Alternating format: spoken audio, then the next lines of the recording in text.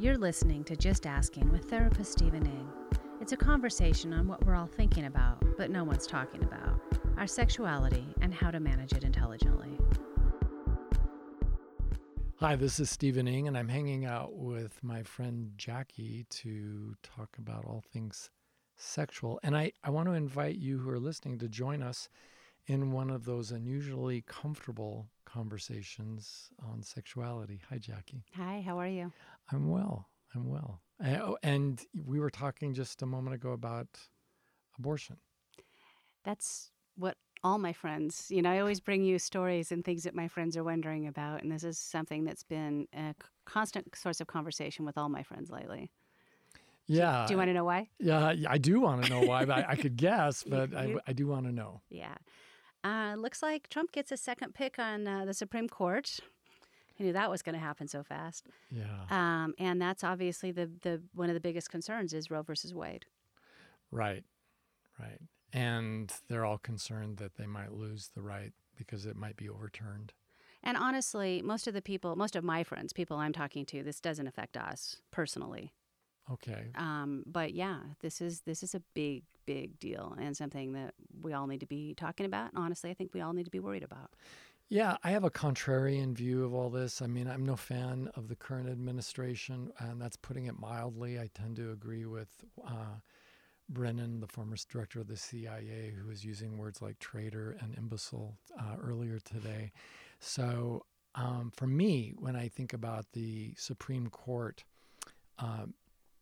changing their position on abortion in Roe v. Wade, it's sort of one of those, what the Supreme Court giveth, the Supreme Court can taketh away. And instead of functioning more as a republic and having a vote back in the time of Roe v. Wade, a vote that would really express the will of the people. I know for a lot of people who are anti-abortion, it really felt like they were being told what to do by a very small group of, old white males. And they did not like that. It didn't feel representational at all. I'm going to call out on one of the word choices right now. And I agree that this is what's happening. But this Roe v. Wade, nobody's telling you what to do. Well, like if you don't want to have an abortion, don't have an abortion. Nobody's making you. Well, I'm going to call you out right back. Okay. Because the point is where you stand on what should be the law and what's right and what's wrong. It's a little bit, for the people who feel the way they do negatively about abortion, it would be like legalizing murder. So for them, that is kind of a thing that we should have a vote on and should not be particularly open to just a tiny little group of individuals telling the rest of us what to do, telling millions of people what the law was. Now, I'm very pro Roe v. Wade, and I'm probably more pro Roe v. Wade than you, I'm guessing. No, I'm very pro Roe v. Wade. I'm very pro-choice. I'm also anti-abortion. Okay, so we're going to have to do rock, paper, scissors to figure out who's the best. Who's the most? Yeah, who's the most. Yeah. To me, it seems, though, that, so many of the advantages that younger people have enjoyed because of the hard work of the civil rights movement, the hard work of feminists, the hard work of other civil libertarians, a lot of that has been won in the court, and it's been sort of taken for granted. And I think if those of us who are of a more liberal-minded bent have a future to look forward to, it'll be because enough people get that angry, that upset, that we would go back into the dark ages that we had once left. Right, and that's what I'd like to talk about is the dark ages. And one of the things, and we've talked about this before, not necessarily on the show, but about birth control. Mm-hmm. And I think that birth control is the number one most important thing that's allowed women to get to where we are now, because the ability to control your procreation, to have a child at the point in my life where I choose to have a child, is huge. I've read books. I cannot imagine living in a time when I couldn't have sex for fear of having a child. Right, and you couldn't deny your husband having sex because that was the way of the world and you were supposed to be having sex. Right. I mean, I had my kids when I was 32 and 35, which was perfect for me. Right. And they were very planned, and they were very, I started on birth control before I ever had sex because I didn't want to have an abortion. So right. And, I know there's statistics to support your point of view that around the world, poverty correlates most strongly with women's inability to receive birth control. So if women have the ability to control the number of children they have, they give the surviving children, those who do exist, better care, better food, better education because they can. And the opposite, when you're super poor, the idea is, well, you have to have a child every year of your marriage because only a very small percentage will survive the horrible conditions under which you live. Right. So both ways of thinking, I think, play into this. But here in the States, for me, the big picture is really, I hate to say this because I'm a big fan of God, but I still see religion having such an overall negative influence on rational thinking here. I think so too, and this is one of the things we're talking about abortion, which I'm sure is number one on the list of things that people should not talk about in polite company. Right. But my problem with this is the solution to abortion is birth control. But not abstinence. You're not saying abstinence. Okay, look at that look on your face. Let's be real. Gosh. I mean, in the real world. The real world, the solution to abortion is birth control. And so many people, and this goes back to your religious comment, so many people who are anti-abortion are also anti-birth control. Yeah, even though the Catholic Church, which has the strongest stance against birth control, has, I think the percentage was something like over 97% of Catholic women have used birth control. So people are clearly voting with their feet as they rush into the pharmacies to get their birth control pills. But for me, that, you've brought up birth control, and I want to bring up a third thing that the religious groups have been notoriously unhelpful with, and that is some sort of humane and human-centric version of sex education. So we don't want abortion, and no, you can't prevent abortion with birth control pills, and no, we don't even want to teach you about risks of any kind without in the public school system. And of course, we're not going to do it anywhere else. We're just going to rely on the 10 Commandments and similar prohibitions against any sexual activity prior to marriage, and then only with people you're married to. And that whole thing, for me, it's just a very fear-based unwillingness to deal with the facts of life. Well, and even on that, I don't understand. So you're married, you still don't get to choose how many kids you have. You still don't have to, you married the guy that the first man you got married, then had sex for the first time. You're following the rules. You're doing what you're supposed to do. You still don't get to control how many children you have. Right. Which goes back to why so many women or people are using birth control. Well, I hear what you're saying, and I guess for me as a proud Irishman, I've watched what's been going on in Ireland this last year and how Ireland, a Catholic country, finally got so fed up with the double messages coming from religious people that they voted to overturn their prohibitions on abortion. And it was a major sea change in politics watched around the world. And it was one of those modern moments where the Catholic Church had to take a giant step backward because of its own many sins with so many cases in Ireland. And for me, I rather like that because I think it's about people standing up and refusing to let other people control them. And for those of us who don't, how many people out there listening to this love to be controlled? I don't think anybody, outside the bedroom. And only for short periods of time. Yeah, and consensually. So for me, being controlled by church is one of those examples where religion all of a sudden isn't here to serve us as much as we are here to serve our religion, to obey and to not question and to be oppressed. And I'm not I'm not comfortable with that kind of spirituality. It just doesn't work for me. Well, going back to what you said at the beginning, where you have this group of, at the time, old white men making decisions for the rest of us. Mm-hmm. Now we have some old women on there too. They're not that old. Okay, one. Ruth. Ruth. Yeah. Stay healthy, Ruth. Yeah, please. I was reading an article, a statistic from Pew, and they said 57% of Americans believe that abortion should be legal in all or most cases. Right. Should be legal in all or most cases, while 40% said it should be illegal in all or most cases. So the majority of the population, by a landslide, believes that this should be legal. Right. So the idea that this group of people can just go in and just, I mean, this is Roe v. Wade has been legal since the 70s, and now we're just going to discuss making it illegal?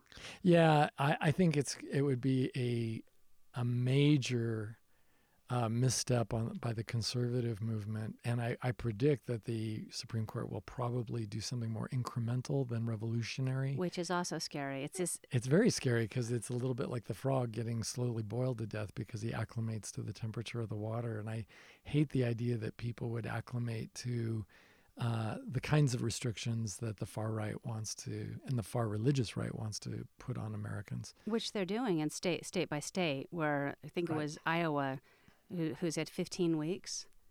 Right. Or was it Ohio? In any case, you know. It was one of the vowel ones. Yeah. I don't suppose you've ever heard of Fritz Kuhn? I have not. Okay, so he's a world famous illustrator who's unfortunately long deceased. And he used to do these kind of modern, industrialized versions of body functions and that sort of thing. He was a physician. He was just wonderful, very creative. And he wrote a book called Our Sex Life. And it's about not quite 100 years old. And I was reading it not so long ago, and he was talking about abortion. And from his perspective, he observed, now this is going to be shocking, he observed politicians being very anti-abortion, the same politicians who had already paid for their own lovers or wives to have abortions outside of the country.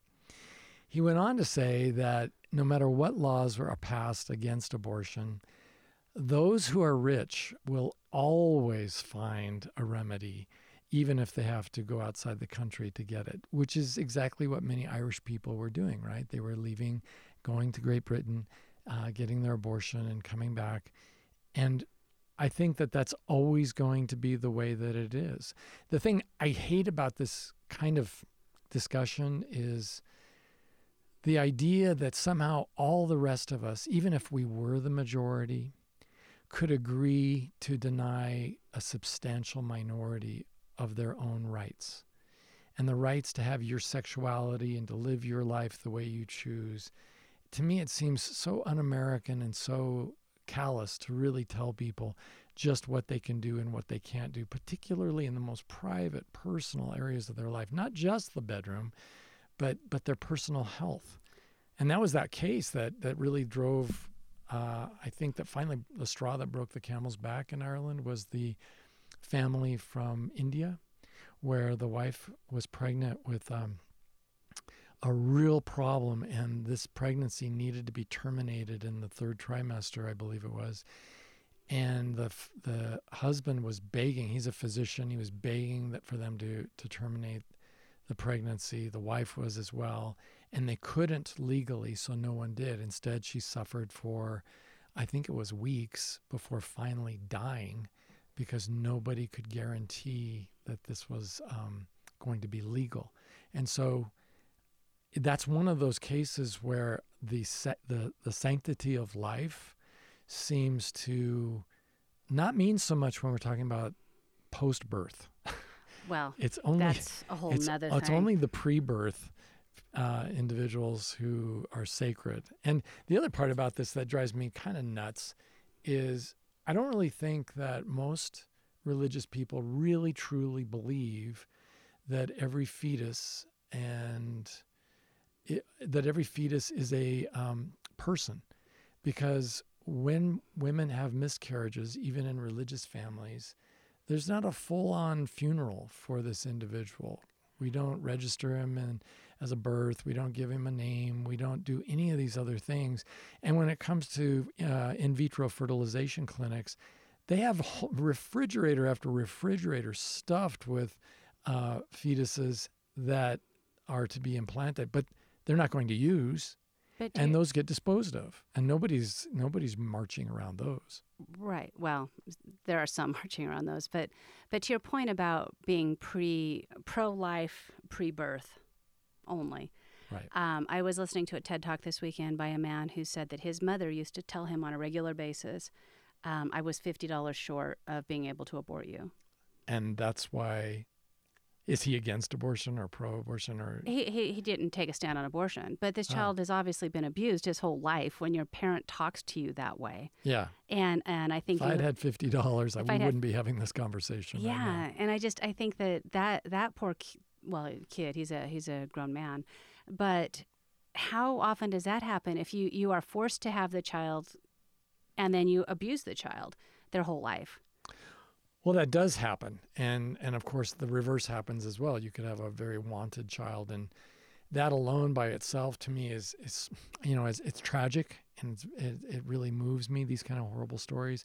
But is it really germane to the argument of whether or not we should permit adult women to have abortions if they so choose? For whatever reason. No, it's not. Yeah, I don't think that it is. I mean, the emotionality of this really confounds clear reasoning, and there is a lot of emotionality about it, and I understand that. But basically, it boils down to control. I want you to do what I want you to do, and no, I'm not going to listen to your opinion, and I'm not going to tolerate you exercising any freedom in that area. And then, of course, you whip out your Amex card and you fly to a country like France or Switzerland and you have an abortion anyway. And then what? Well, then it becomes discrimination against just the poor. It's really we have anti-abortion laws then just for the poor. Because I can guarantee you that rich women who are living in the most conservative states in the Union are still getting abortions when they want to get abortions. And the poor obviously will also find a way. Yeah, if they're desperate enough, they'll do something life-risking and very dangerous from some untrained professional, like happens, and we see this in Brazil right now, where abortion is strongly disapproved of and heavily restricted, and yet women are seeking abortions all over the place and dying as a result of the horrible care they receive. Right. And as we're having a very... this is a big, complicated conversation, and we're doing it in 20 minutes. But I do want to take time to give a plug for Planned Parenthood. You can do that anytime.